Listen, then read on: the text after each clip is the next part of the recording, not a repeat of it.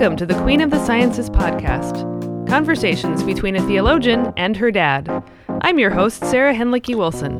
And I am Paul R. Henlicky. Today on the show, we are talking about the book of Joshua from the Old Testament. Now, the reason why we're talking about Joshua out of all Old Testament books we could start with in our podcast is because a number of years ago now, I read a number of volumes in the Brazos Theological Commentary on the Bible series. We've mentioned some of those before, and was really impressed with a number of the ones I read. And so I was sort of idly curious, like, gee, I wonder if there are any left available. So I wrote to the editor, and he said, is there anything open? And they said, well, the only one we have left is Joshua. Someone was going to do it, but then they dropped it. That's it. So I thought, oh, Joshua, I don't really remember Joshua. So I said, well, let me think about it. So I, got out my handy-dandy Bible and started reading, and I got to chapter 8, and by then I said, nope. Somebody might do it, but it's not going to be me. And ever since then, I have regarded Joshua as the, how shall I say this, most difficult book to consider part of holy and canonical scripture. Chiefly because it is in the classic definition of war, terror, and boredom. So the first half is largely terror with this apparently divinely sanctioned act of genocide against poor, nice, friendly Canaanites doing their business, plowing their crops and raising their sheep in the land. And then the second half is this mind-numbingly boring collection of names and boundary markers. So, thinking that Joshua was clearly beyond the pale, I just happened to mention to my dad, hey, there's only one volume left, Joshua, no one wants to do it. And Dad, what was it you said, Dad, where fools rush in where angels fear to tread? I like how that that sets up the difference between you and me. You immediately wrote and said, I'll do the Joshua book. So given my revulsion, why don't you describe to our listeners why it is that you decided to take up this book of Joshua to write a commentary on? Well, like many others of my generation, the most important historical event of my adult life was September 11, 2001, the terrorist attack on the World Trade Center and the Pentagon, and the whole discussion of religious violence that was generated by that, the tendency of Christians to scapegoat Muslims, ignoring their own history of crusades, and the tendency of New Testament Christians to scapegoat Old Testament Judaism as the source of this violence.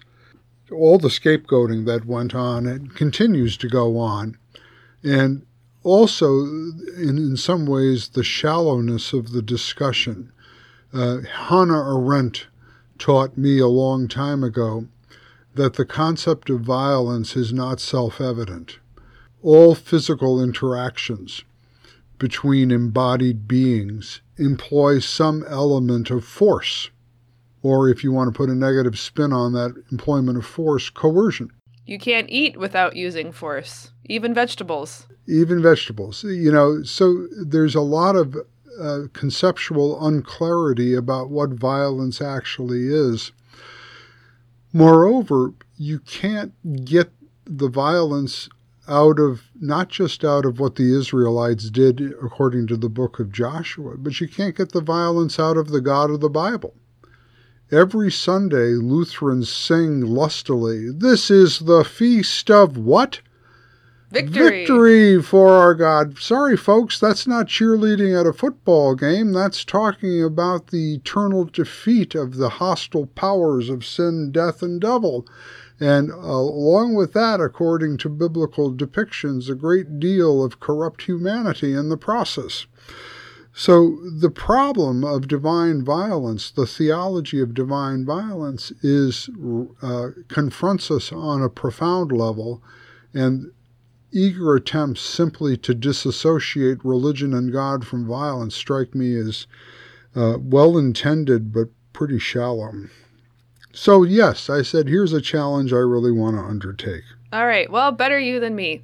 So, so we'll start off with a plot summary, which I'll let you do. And just a note to head up here, we are going to avoid pronunciation of the divine name or tetragrammaton. We will say the Lord instead, which is the traditional Jewish circumlocution for the divine name, just out of respect for the preciousness of that name and the long tradition of not saying it outright. I notice a lot of Christians kind of freely fling the name around. And again, it is not forbidden to us in the same way it is to Jews to say it, but this is an act of respect that is important to me personally. So that's what we're going to do in the episode ahead. Okay, so let's just, probably most listeners today have never sat down to read through the book of Joshua. And not a whole lot in the lectionary. Right. And if you've ever tried to read through it, like Sarah, you'll probably stop with revulsion by the 8th chapter. If you get to the 10th chapter, when the land had rest from war, because the conquest was supposedly completed, then the next 8 or 10 chapters will just about bore you to tears as the land is divided among the 12 tribes and the Levites, and cities of refuge are established. And then the book has an altogether strange conclusion in which there's a renewal of the covenant ceremony, and Joshua gives a final speech saying to the Israelites who have obeyed him implicitly through the whole conquest, and they say, yes, we'll keep the covenant, yes, we'll obey it, and Joshua says, no, you won't, you're going to fail. And that's kind of how the book ends. So you can read the book of Joshua and say, what in the world, what kind of story is this telling? What just happened here? What just happened? So we go back to the beginning. I didn't talk about the first 10 chapters very much yet. It begins, of course, after the death of Moses on Mount Nebo, outside of the Promised Land. He's forbidden to enter, but the mantle of leadership is passed on to Joshua. Joshua's name is, there's a special term for this, I can't remember what it is, but the divine name is embedded in Joshua, and his name means the Lord saves. And it's interesting also that the Septuagint Greek translates Joshua's name as Jesus, which is the same Greek word used for the name of Jesus in the New Testament. We'll come back to that coincidence in a little while. But in any case, it begins with Joshua being assured by God that the Lord is with him. He's not to be afraid. He's to undertake his mission of taking possession of the land that the Lord had promised to the ancestors centuries ago. That's his mission, to take possession of the land. And he's not to fear because it's not really him or the Israelite troops that are fighting. It is the Lord that is fighting for them. Be strong and have courage, for it is the Lord that fights for you. That's the opening message of the book of Joshua. Then there's a long series of preparations of the people as they prepare to cross the Jordan River. They have to sanctify themselves, purify themselves. And they take up a procession at the head of which is the Ark of the Covenant. It's important to realize that the Ark of the Covenant is the throne of the invisible Lord. That's what the Ark is. It's a throne. And so the symbolism of a procession led by the Ark of the Covenant is that the Lord himself, the King of Israel, is leading his people into the promised land in order to dispossess its inhabitants and hand the land over as promised to his people. The Lord goes before Israel and the Lord fights for Israel. That's the meaning of the procession with the ark. And that leads immediately to the next episode, that as they cross the river Jordan, just like a generation before at the Red Sea, the Lord causes the waters to wall up so that the people can pass over on dry ground to the other side. So there's a recapitulation of the Exodus miracle here, and it's another way of confirming that the mantle of Moses has now fallen upon Joshua.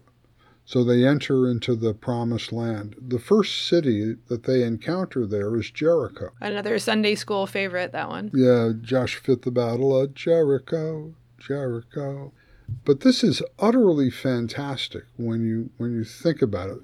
I have to say that before they engage Jericho, Joshua is apparently scouting out the area, and he encounters this strange or mysterious being on the road, and he knows that it's a divine theophany, that he's on holy ground, just like Moses met God at the burning bush. So here's another recapitulation of the Moses story occurring to Joshua. And Joshua asks this mysterious being, "Who are you? What's going on here?" And the mysterious being replies, "I am the captain of the Lord's army."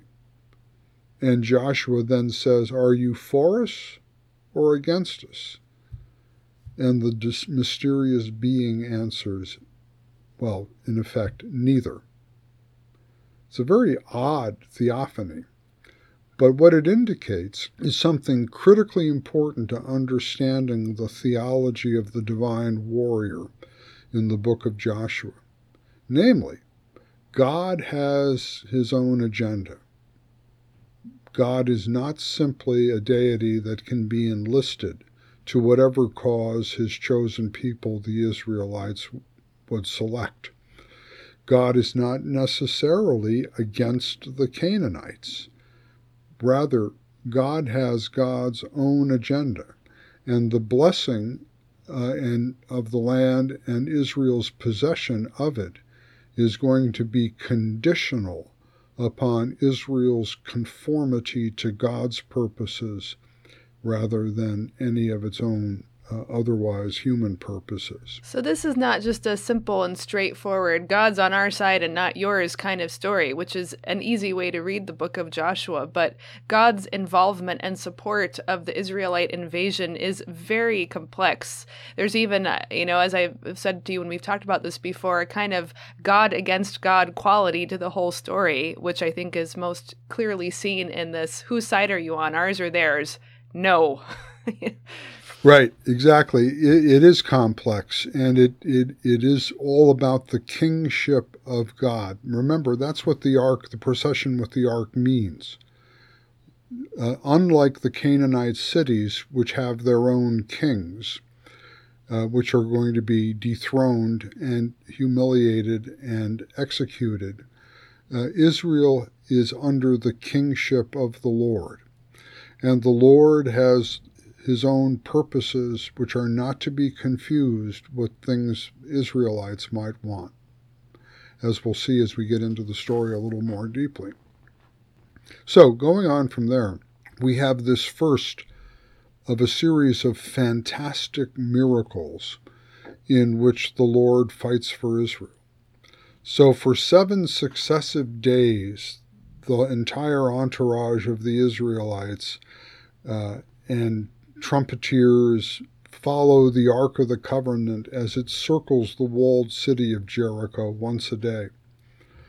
And on the 7th day, they circle the city 7 times. Now, if you're inside the walled city and you're looking at this spectacle and you're saying, what are these crazy nomads doing? This is what a way to make a siege or fight a war. But that's exactly the point. This is no normal way to fight a war or make a siege. This is something utterly unusual. Now, some scholars say, look at all the ancient Near Eastern cultures had divine warriors who fought their battles for them. Yeah, and all of them invoked certain kinds of cosmic signs or miraculous events. All of that's true, but there's something very peculiar going on here. When it's the mere procession of the Ark of the Covenant, the visible throne of the invisible God, circles on the seventh day of the city of Jericho for the seventh time, and then the trumpets blare out, and the walls collapse so that the Israelites can rush in and decimate the inhabitants and take possession of the city. Embedded in the story of the collapse of Jericho's defenses by this wild miracle is the story of Israelite spies and the Canaanite prostitute Rahab. Yeah, at one time, I don't remember why, I had to preach on this text, and I said, they probably just stopped in for a glass of water. Yeah, you visit the prostitute for a glass of water. So here you have Israelite spies doing what they're not supposed to do. They're not spying, they're cavorting.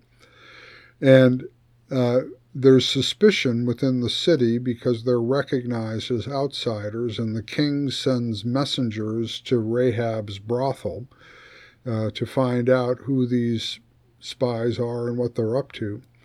And Rahab says, I've heard of what the Lord is doing for Israel, and the whole land is in fear because of what he's done in the wilderness and your protection at the Red Sea and so forth. So I will hide you from the police if you will rescue me when you take Jericho. And the spies say yes and amen. And then the spies disappear from the story. They just go back and tell Joshua and say, we promised that we would save her and her household.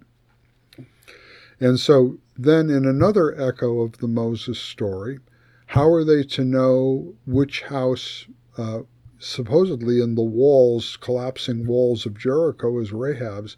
She's to hang a scarlet thread from her windowsill. Like the blood of the lamb on the lintels of the Israelites' home. Right. Another echo of the Exodus story. So in many ways, the Joshua story is saying, look at what God did through Moses in rescuing Israel from Egypt. God is now doing again through Joshua to deliver the promised land. And so it happens that Rahab is rescued on that day of decimation after the walls collapse. And the point is made that she has remained as a foreigner in Israel to this very day. That's what the text says, she and her family. And then later in the Bible, it's interesting. She's an ancestor, I think, of Ruth the Moabite somehow. And then in one of the genealogies in the New Testament, she's regarded as an ancestor of Jesus. Yeah, in Matthew's genealogy, she's singled out. So, and then corresponding to this outsider who by confession of the Lord's name and what his agenda is and what he's doing for Israel, this outsider who is spared from the destruction that the Lord had otherwise commanded of the Canaanite inhabitants. There is also an Israelite by the name of Achan, of the tribe of Judah, an insider of insiders, Judah is. And after Jericho, in the next battle for the little city of Ai to the north of Jericho, Israel's defeated, amazingly defeated. They think it's going to be a piece of cake, and in fact, they're routed. And Joshua laments to the Lord, have you brought us here to destroy us? What's going on here? You just gave us Jericho, and now you let us be beaten? And Joshua comes to the realization that there's a secret sin that has been committed within Israel, which has brought a curse upon the whole people. And through a process of divination, Achan is found out that he has kept for himself, for his personal possession, certain forbidden booty from Jericho, taken it to his tent and buried it under the ground. And so when Achan is found out, Joshua puts his hand upon him and says, son, confess, give glory to God, what have you done? And he says, yes, I got greedy and I took the booty, it's in my tent there, you can find it. And consequently, the curse that had fallen upon the inhabitants of Jericho is now applied to Achan and his whole family. They themselves now have become things devoted to the Lord. We'll talk about this term in a minute. And Achan and his family must be executed, and along with the booty, the loot that he had stolen from the city, and a heap of stones is piled over them that exists to this day, the narrator says, as a warning. So again, in a very dire way, we are shown that just because you're an Israelite doesn't mean you're immune from all danger and harm, including from the Lord. And just because you're an outsider doesn't mean you're beyond the Lord's purview of salvation. Yeah, and what makes both of these stories work, however, is this, in Hebrew language, cherem, this command that is usually translated to utterly destroy. Or devoted to destruction. Yeah, talk a little bit about that now. Right. Let me just finish the plot line quickly, and sure. I'll come right back to that. So after that, then they conquer Ai, and they go on a blitzkrieg campaign through all the territories of Canaan, and that culminates in chapter 10 with the defeat of an alliance of 10 Canaanite kings, which ends in a particularly brutal way, in which the kings have hidden in a cave, and then they're just kept there alive, and then they're brought out, and Joshua puts his foot on the head of each Canaanite king, utterly to humiliate them. And then they're hung by the necks, suspended from trees to die, and then their corpses buried in a cave to utterly remove them from the face of the earth. And I think we'll talk about what we do with this as Christians later on. But I have to say, I was really struck in rereading this, the imagery of the utterly cursed and rejected hanged on a tree and then buried inside of a tomb with a huge stone that prevents them from ever getting out again. Yes, there's an echo there of something I see in centuries in the future. Yeah. And I'm going to actually suggest with Joel Marcus and his great 2-volume anchor commentary on the Gospel of Mark that in many ways the narrative framework of Joshua is in the background of the way Mark wrote his gospel. But we'll get to that in a bit. Sure. So what about cherem, devoted to destruction? Well, it's integral to the story of Rahab, the outsider who's let in, and Achan, the insider who's cut off from Israel, literally, by execution. Both of those stories and how they correspond and parallel each other depend on the command for cherem. And what is this command? The command is that something that is designated as cherem is something that is taken out of human possession and exclusively made divine possession. That's the fundamental meaning of the word. It's taken out of human use and either eliminated so it can't possibly be used again by human beings, or it is given to the sanctuary, the temple, where it will be used exclusively for cultic purposes in the worship of the Lord.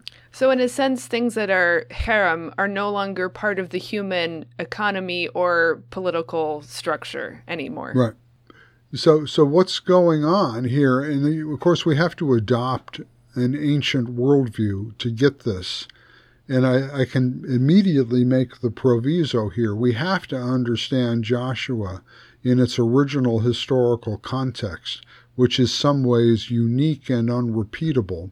And we can't understand the cherem command in Joshua as some kind of eternal, let alone repeatable, divine law that we can take up in later circumstances and use. Boy, am I glad to hear that.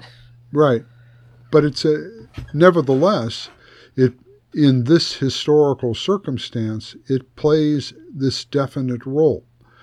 The Lord is taking the land of Canaan out of human usage with the Cherem command. And that includes the way Israel will get to live on the land. Because if Israel violates the Lord's holy purpose with the land, Israel too will be dispossessed. Which is going to happen later in the Old Testament. That's right. It's finally in the exile, right? So the Cherem command here is perhaps unique and unrepeatable. It's a one-time event that has everything to do with God's agenda of fulfilling his promise to Abraham, Isaac, and Jacob to give them the land.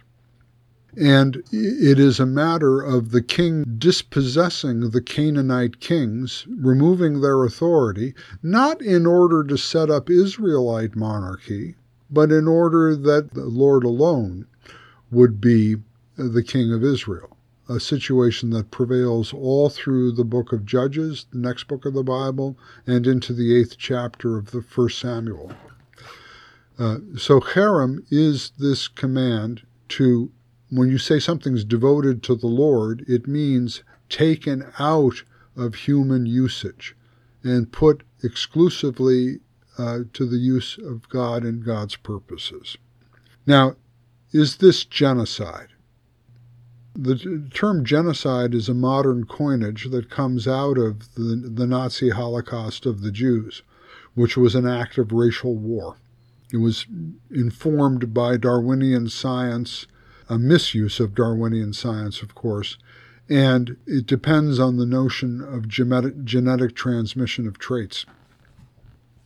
That's why our word genes and genome and genetics and genocide are all related. They all have the same etymological root. So if you're doing genocide, you are attacking racially a specific population. Why is it anachronistic then to call the massacres of Joshua and the Israelites a genocide? There's no idea here, as develops perhaps later in Israel by the time of Ezra or something like that, there's no idea here that it's ethnic, racial identity that's at stake. Yeah, in fact, it specifically says that a number of people came out of Egypt with the Israelites who weren't Israelites. So they needed to be circumcised and kind of brought up to speed on this whole covenant with the Lord thing. That's exactly right. And even if they remain foreigners in Israel, and they could remain as foreigners, and we often hear, "You shall not oppress a foreigner in your midst, because you were once foreigners in the land of Egypt." So there's something other going on here than simple racial difference. And I think it has everything to do with whether or not you are in the covenant or not in the covenant, right?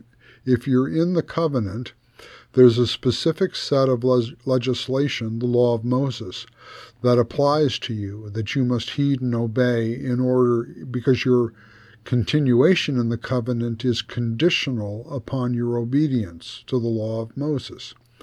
But the law of Moses is not issued to the Canaanites because they're not in the covenant.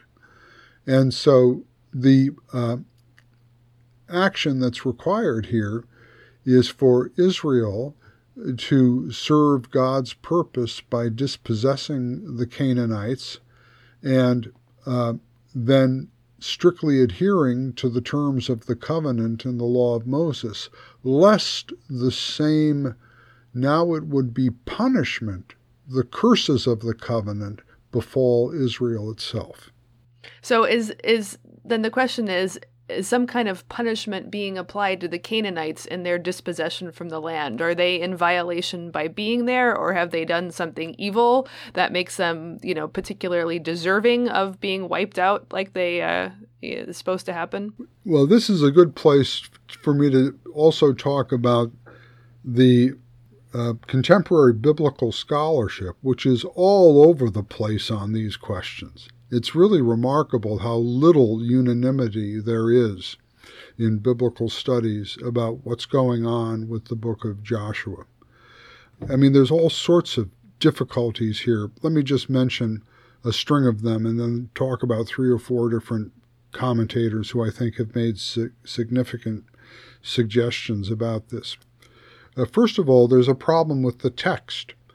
The Greek translation of Joshua into the Septuagint, about 200 years before Christ, which is Greek, which is in Greek, right, diverges significantly in places from the Hebrew text, the Masoretic text, which is, of course, dated 1,000 years after the time of Christ. Well, the oldest scripts that we have are from 1,000 years after Christ. It presumably is based on an older tradition, but that means there were, 1,000 and more years of scribal transmission before the text that we have in Hebrew. Exactly. And then, of course, we have some text from Qumran, but the text from Qumran can either corroborate the Greek translation or the Masoretic text, the Hebrew text. And so this is a very complicated question of textual transmission. And one very interesting commentator I read about this said, look, there's a method to the Septuagint's translation divergences from the Hebrew text, namely that Jews living in diaspora, where everybody reads Greek and wanting to translate Joshua into Greek, would naturally be nervous that Greek readers of Joshua would say, these Jews are subversive in our midst. Look what Joshua once did to the Canaanites. So there was a certain soft pedaling going on. I'm not sure I totally buy that, but that's, one of the kinds of problems. What is the text? Just a very basic question. What is the text? There's also a question about its place in the canon. Is Joshua a continuation of the Pentateuch? Through Judges, perhaps? That would be a heptateuch, right? If there were 7 books that formed an original unit. Or is Joshua part of what some scholars call the Deuteronomic history, which says Deuteronomy launches a further history of Israel, beginning with Joshua and so forth, on through 1st, 2nd Kings and Samuel and so forth. So it's hard even to know how to locate Joshua canonically. And some scholars will even say that Joshua is a very late book, that originally the Deuteronomic history went from Deuteronomy to Judges. And Joshua was this Joshua narrative was later created and later inserted and edited into to intervene between Deuteronomy and Judges. Maybe another interesting but another sign of the problems with the scholarly problems with Joshua. And then finally, there are these all these anomalies within Joshua. I mentioned the outsider Rahab. There's also the strange story of the Gibeonites. Right, which comes back in 2 Samuel and causes all kind of problems for Saul's heirs. It's a story that perdures through time. Right. But here's another interesting illustration of the principle of Cherem. The Gibeonites are locals, Canaanite people, but they have figured out what Joshua's doing to the other Canaanites, so they trick Joshua by disguising themselves as sojourners from a distant land and getting Joshua to make a covenant with them that he won't destroy them because they're sojourners. Then Joshua finds out they're not sojourners at all. They're local inhabitants, but he made a promise he's not going to wipe them out. So the Gibeonites have tricked Joshua into letting them live. So Joshua says, all right, you can live among us, but you must be cutters of wood and bearers of water for the sanctuary. Now, this illustrates the idea that Cherem means devotion to the Lord. All right, we can't take you out of human usage because we promised not to slay you. So instead, next best thing, from now on, you're servants of the sanctuary. You're devoted to the work of the Lord in this way. Interesting. Another, these anomalies run all through. And then at the end of the book of Joshua, you practically have a civil war between the tribes that settle across the Jordan and the tribes that are to the west of the Jordan. When the eastern tribes have assisted the other tribes in the conquest of the west, they're returning to the land Moses gave them east of the Jordan, and they decide to set up a memorial so that their descendants would always know that they belong to Israel, even though they're living on the other side of the Jordan. When the western tribes see them putting up this memorial, they react with horror. They're creating a separate sanctuary. They're creating a separate altar. They're going to have separate places for sacrifices. And there's practically a civil war until it's reconciled through a negotiation. And the eastern tribes say, no, there's only one sanctuary. It's in the west. These stones are nothing but a reminder to us that the west is the promised land. So what's going on there? That's another. Is this some kind of indication of the status of Jews who live outside of the promised land? That's another anomaly in the book of Joshua that scholars point to. So we see, like I've said, it's sometimes difficult to tell what kind of story Joshua is actually telling. It's just way too inconsistent to be, pummeling through one single simplistic ideology. So we can now segue to what Christians are to do with a book like this, but just let me briefly talk about 4 different scholars who have written on Joshua and how diverse their treatments are. A Lutheran scholar, Nelson, taught at the Gettysburg Seminary, published a pretty influential commentary on Joshua. And he very much interprets Joshua as totally dominated by the theology of the book of Deuteronomy. So he very much regards it as a Deuteronomic work.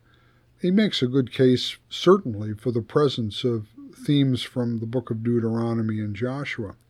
But what struck me when I read Nelson's commentary was that he gave so little attention to the narrative of the procession of the Ark. It seems to me the procession of the Ark of the Covenant across the Jordan River, around the walls of Jericho, then to the north to a couple of facing hills where a covenant renewal ceremony is taken, which dominates. I mean, as much as it's a story about conquest, it's equally a story about the progression of the ark to this place in the north of Israel. And he didn't give much attention to that at all. And I thought that was a striking omission. And maybe that's the cost of seeing Joshua as simply an extension of the theology of Deuteronomy, because a major theme in Deuteronomy is one sanctuary in one place, namely Jerusalem. Way far from the north, yeah. Way far from the north. And many of us think, that Deuteronomy as we have it is a product of the exile. And Deuteronomy is written from a southern perspective, from the perspective of Jerusalem and Judah. But here you have a story of the Ark of the Covenant settling down in the north of Israel. So a second commentator, a very significant one, I think, is a man named Dozeman, who's written the first volume of his commentary on Joshua through chapter 12, I think.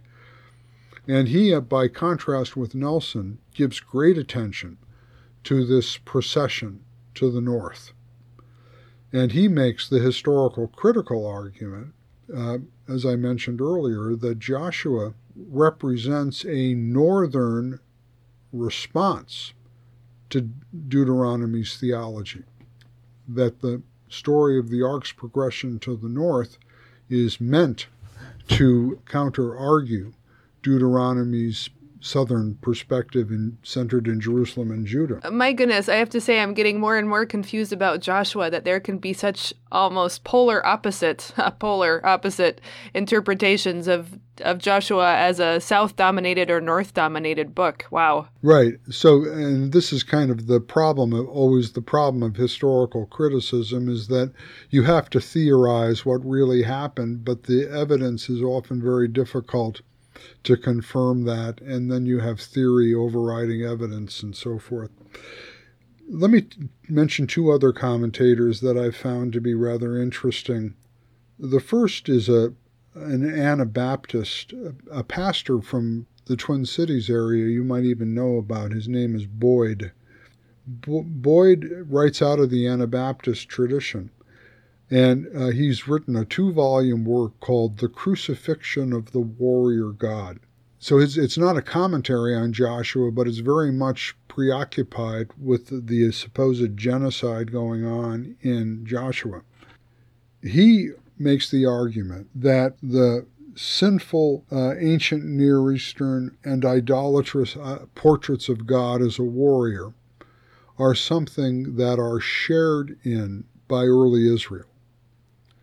These sinful portraits of the divine violence and warrior God are not unique to genuine biblical theology at all. They are cultural accommodations.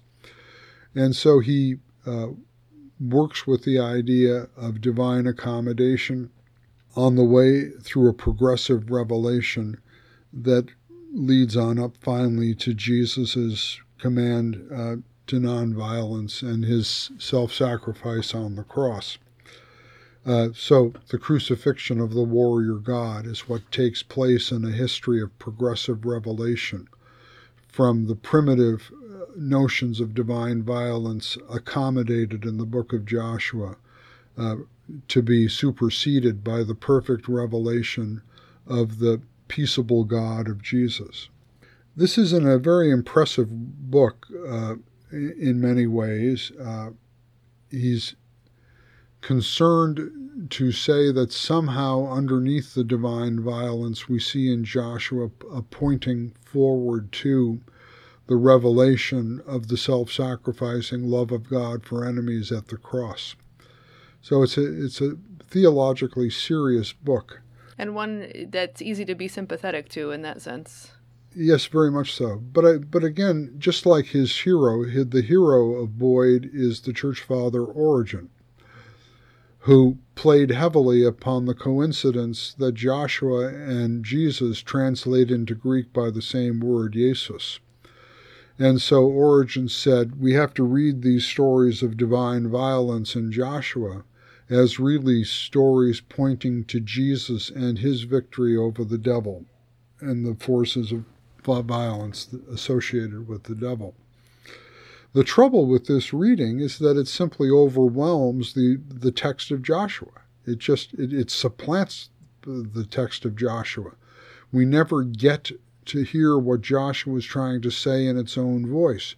There's such an overwhelming need to overcome Joshua with Jesus that Joshua is basically, I think, obliterated, treated as a primitive, idolatrous portrait of God that underneath layers of literal meaning has a hidden meaning pointing forward to Jesus.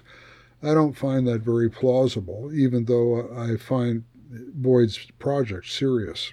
Yeah, and I would say it's unfortunately not unique but representative of a lot of Old Testament interpretation at the hands of Christians, the overwhelming need to make in an artificial way, I would say, everything about Christ. Not, the specific, we might be more sympathetic to the sympathetic desire to deal with the divine violence problem. But, even in less extreme texts in the Old Testament, there can be a very ham-handed, disrespectful, and deaf-eared approach to Old Testament texts to, contort them into something more useful for Christian interpretation.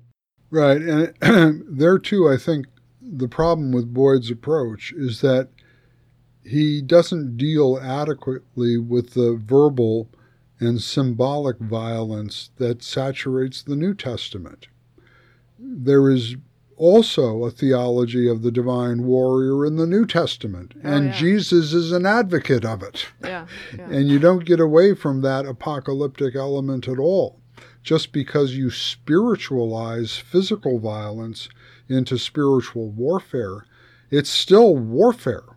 And people who have been victims of spiritual or psychological warfare, even if their bodies are untouched, know how deadly that is. It can be, that's for sure. And so I think Boyd, tries unsuccessfully to defend the New Testament.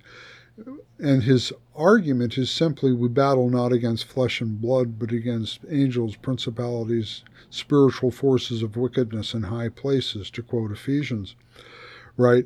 But I think that spiritualizing violence does not eliminate violence. It just puts it on another level. Well, and also the spiritual evil recruits material allies whenever possible. It's not so easy to separate spiritual from material violence either.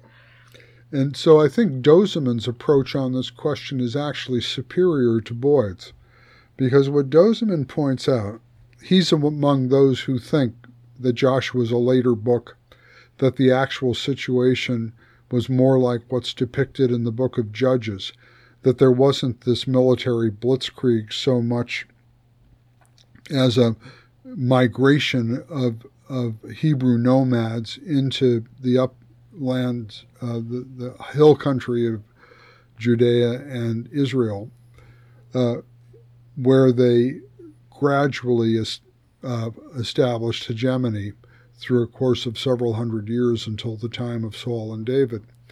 But what he says is, look at all these Canaanite cities in the book of Joshua were puppets of Egyptian hegemony.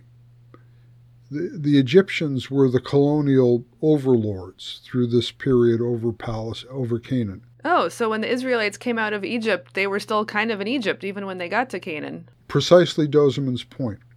So if, several Hebrew tribes escaped slaves under Moses, came out of Egypt, and started entering into Canaan, they would find other nomadic tribes who would affiliate with them and resonate to their story of being delivered from Egyptian bondage, because they would see the same bondage in the Canaanite city-states ruled by their kings who were the puppets of the Egyptian overlords. And so Dozeman is arguing that the wars of Joshua were something like insurrections against the imperialism of the Canaanite city-states. Oh, interesting. So this puts divine violence into a very different context of revolutionary violence against an oppressive and unjust imperialism.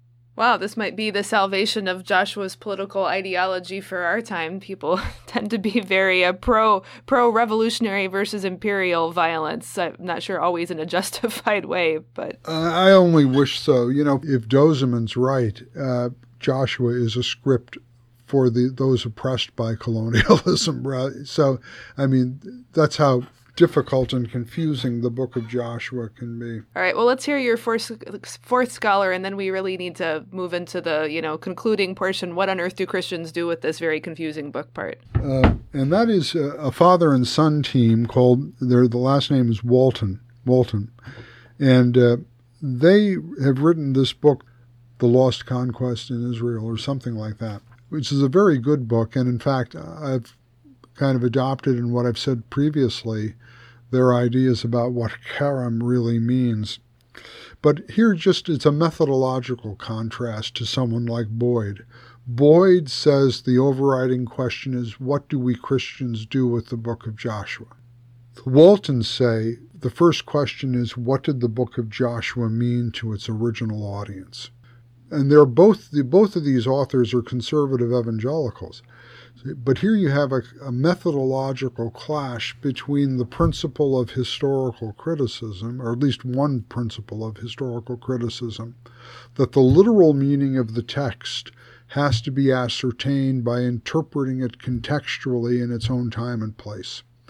because that meaning then secures a baseline for interpretation and prevents outrageous misappropriations of the text. Like happened with the white settlers in South Africa who used Joshua to license their attempt to exterminate the native black Africans living there. Exactly right. And see, that would be the Walton's point, that you have to understand the unique and unrepeatable nature of the Israelite conquest in order to interpret the book correctly. Like Luther said, God commanded it, yes, but did God command it to you?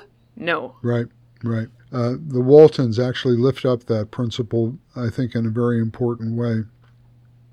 And that's perhaps enough said about them. All right. Well, I just want to point out two other things within the text, and then let's shift into what to do with it. One is, you mentioned, of course, Rahab, who is the primary female character at the beginning of the story, and as an outsider and in an unsavory occupation is nevertheless held up as an ideal. And I just wanted to mention at the other end of the book, there are two other stories involving women, and I think this is a good principle in biblical interpretation. Of course, there are not nearly as many women as men. However, when they show up, they tend to be more interesting, and the significance of their stories is accordingly weightier because they actually caught the attention of an ancient society.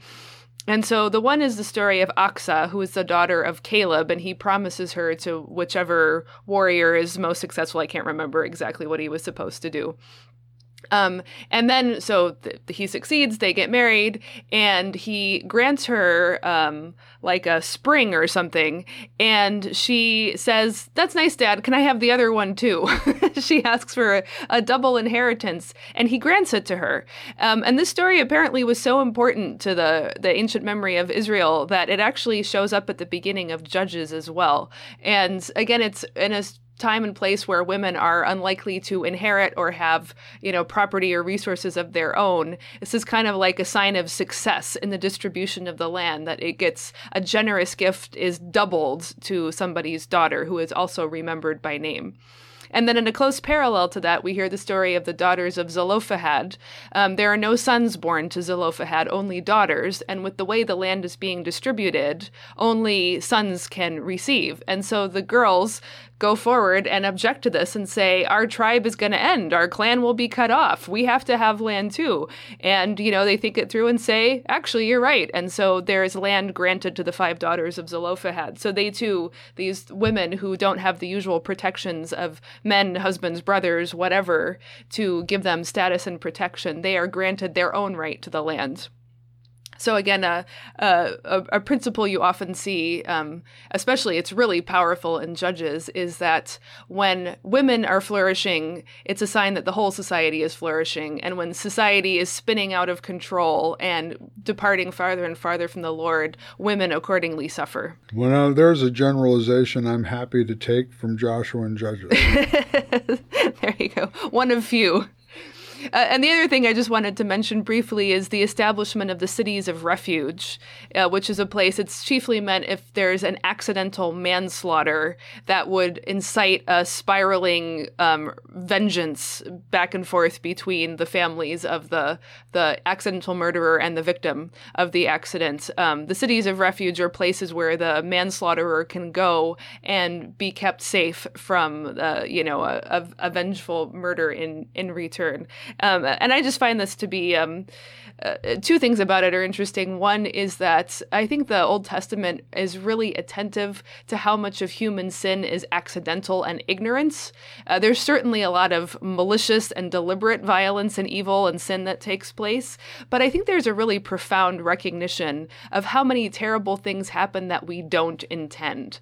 And I think this is really hard, especially for American culture to take. We only think it's evil if we intended it to be evil, but actually so many evil things result from things that we did with the best of intention, as in the proverb, the road to hell is paved with good intentions, or that we had no idea that this would be the outcome. And the Old Testament does not imagine for a moment that your ignorance or your good intention are any excuse if the real result is evil. And so this is a really impressive establishment of a system of trying to help cope with things that go terribly wrong, that weren't intended, that were accidents, to stop it from cycling further and spiraling out of control. I was joking with you earlier that we should establish cities of refuge for people who have tweeted something stupid or told an off-color joke once in their life, and then their reputations are destroyed many years later for it. Yep, I know a few cases like that in my own long life now. Yep. Same here. Okay, well, Dad, let's close out now with some thoughts about what Christians can, should, or should not do with the Book of Joshua. Well, let's begin with the point. I think I agree with several of these authors I mentioned, that what is reported in this book is unique and unrepeatable. It's no precedent, and it's certainly no prescription for the future. And in fact, the miraculous nature of holy war, if we use that term, some scholars think it's not very helpful here, but the miraculous nature of divine violence is such that it's not something that politicians can calculate on.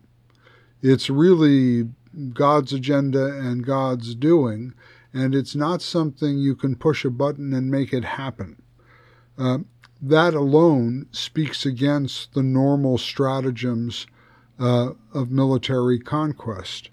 In fact, what we've learned, I think, is that cherem removes greed as, the normal motive for going to war and conquest.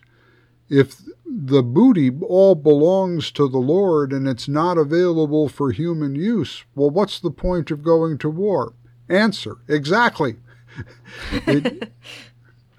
So the later prophets used this tradition of divine violence precisely against the kings of Israel and Judah, complaining that they were relying on their own military cunning and might rather than upon the Lord, to speak against Israel acting like an imperial power. So I think that's one big takeaway, right? That's good. I'm good with that one. Yeah. The second one you mentioned, I think this is extremely important too. You mentioned Luther's statement against Karlstadt and others early in the Reformation who wanted to make Deuteronomy and Leviticus German civil law. And he said to them, yes, God spoke it, but did he speak it to you? Yes, God commanded it, but did he command it to you? The answer is self-evidently no. We have these books in the Bible, but our access to the Bible comes to us Gentiles through the gospel. And so in terms of what we call epistemic access, how do I get to a place where I can know something, have access to knowledge? We always have to remember that as Christians, we approach the scriptures of the Old Testament because access has been created for us through the gospel of Christ. So that our approach, especially to the scriptures of Israel, is that everything that has been written for our sakes, upon whom the end of the ages has come, in order that through the encouragement of the scriptures we might have hope. Now, when we take that hermeneutic to the gospel of to the book of Joshua, we certainly can take the promises, fear not, I am with you, it is the Lord who fights for you, etc., etc. And we certainly can see a parallel between Jesus and Joshua. And we certainly can, through that parallelism, appropriate certain of the motifs of courage and perseverance and even, strangely enough, justice from the book of Joshua, as long as we understand that this has heuristic value for us, not prescriptive value. Yeah, that's very helpful. It's not a simple dismissal or taming of the Old Testament to fit a preconceived Christian idea of what it has to say, but it's I think, as we've said before, it's this two-way street of the Old Testament is the condition of possibility out of which the gospel arises, but the gospel also offers retrospective commentary on what the Old Testament can mean, especially for those who are grafted in as Gentiles. Good. Yes, let's go with that. That's sufficient for now, I think. Another point here, and this has to do with the terrible conflict since 1948 with the formation of the State of Israel in Palestine and the dispossession of the Palestinians from lands that they'd lived on for a long time. Without getting into the legal weeds of that whole mess, let's just remember what the book of Joshua is really saying. No one has a permanent right to this land. The whole point of the book of Joshua is that the Lord is fighting for Israel. The Lord is taking possession of this land. And the Lord warns Israel that unless they act in accord with the covenant, the very same fate which the Canaanites experienced can also fall upon them. So the possession of the land is conditional and not absolute. If we're going to say anything about the present conflict in the Middle East. I'm just trying to think of what do you actually derive from that then? Are you just trying to segment out the religious interpretation of the State of Israel from the political and legal questions regarding the State of Israel? I think that what we have to say religiously to our brother and sister Jews particularly, and we Christians, who I would certainly support Israel's right to exist, is this right is human right, not divine right. And as far as God's purposes are concerned, the obligation on Israel is to treat with justice those whom it regards as foreigners dwelling in their midst. That sounds good to me. Again, without going into the weeds, as a basic principle, yeah. Right. All right, and then we mentioned quickly how the Gospel of Mark in some ways seems to be using Joshua as a template.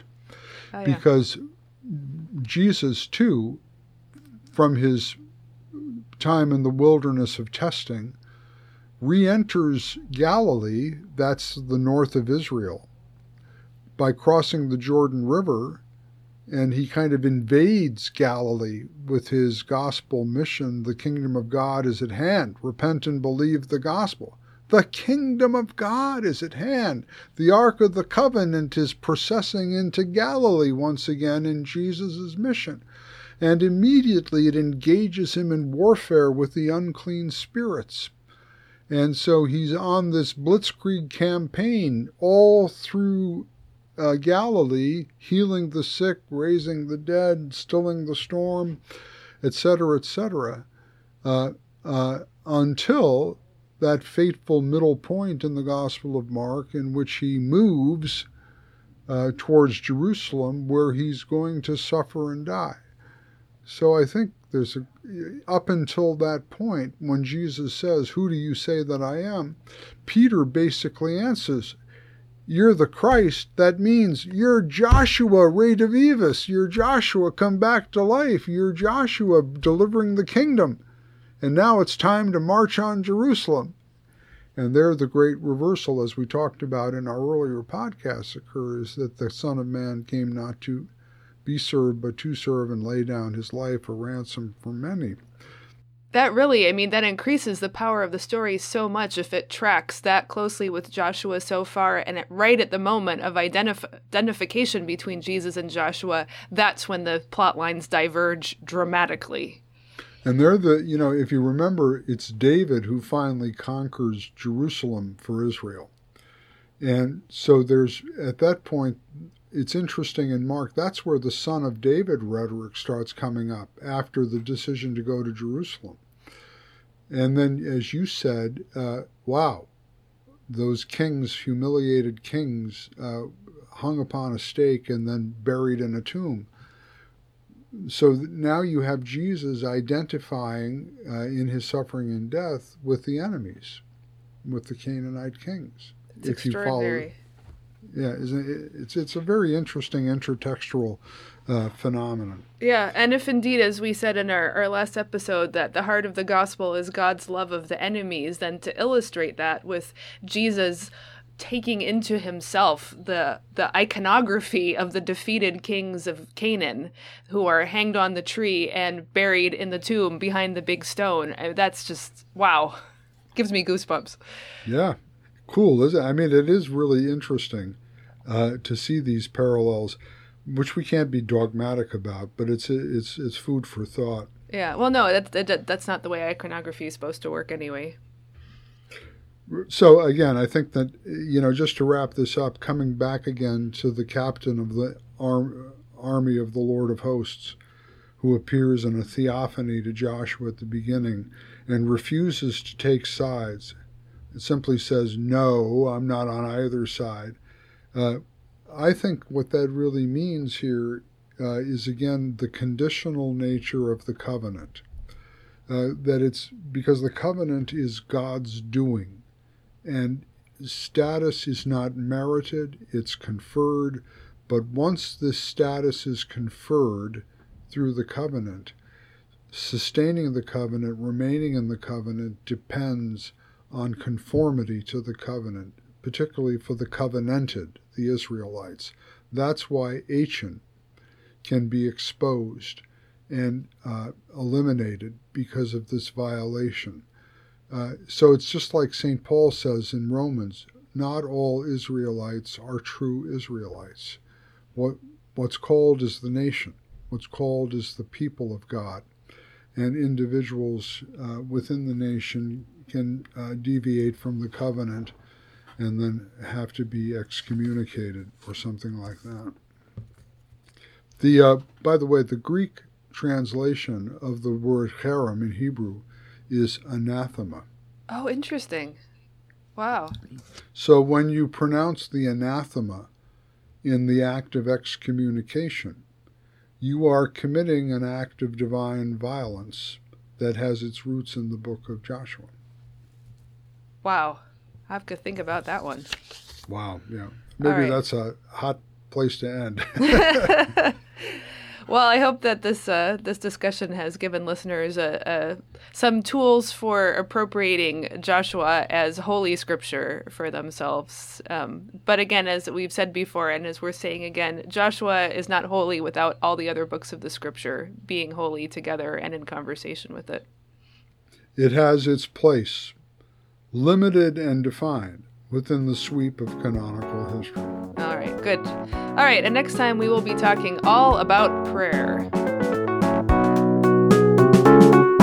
Thanks for listening to the Queen of the Sciences podcast. For show notes and more, visit our website, queenofthesciences.com. To find out more about what we do, visit sarahhinlickywilson.com and paulhinlicky.com. Finally, please leave us a review on iTunes and tell a friend about the show.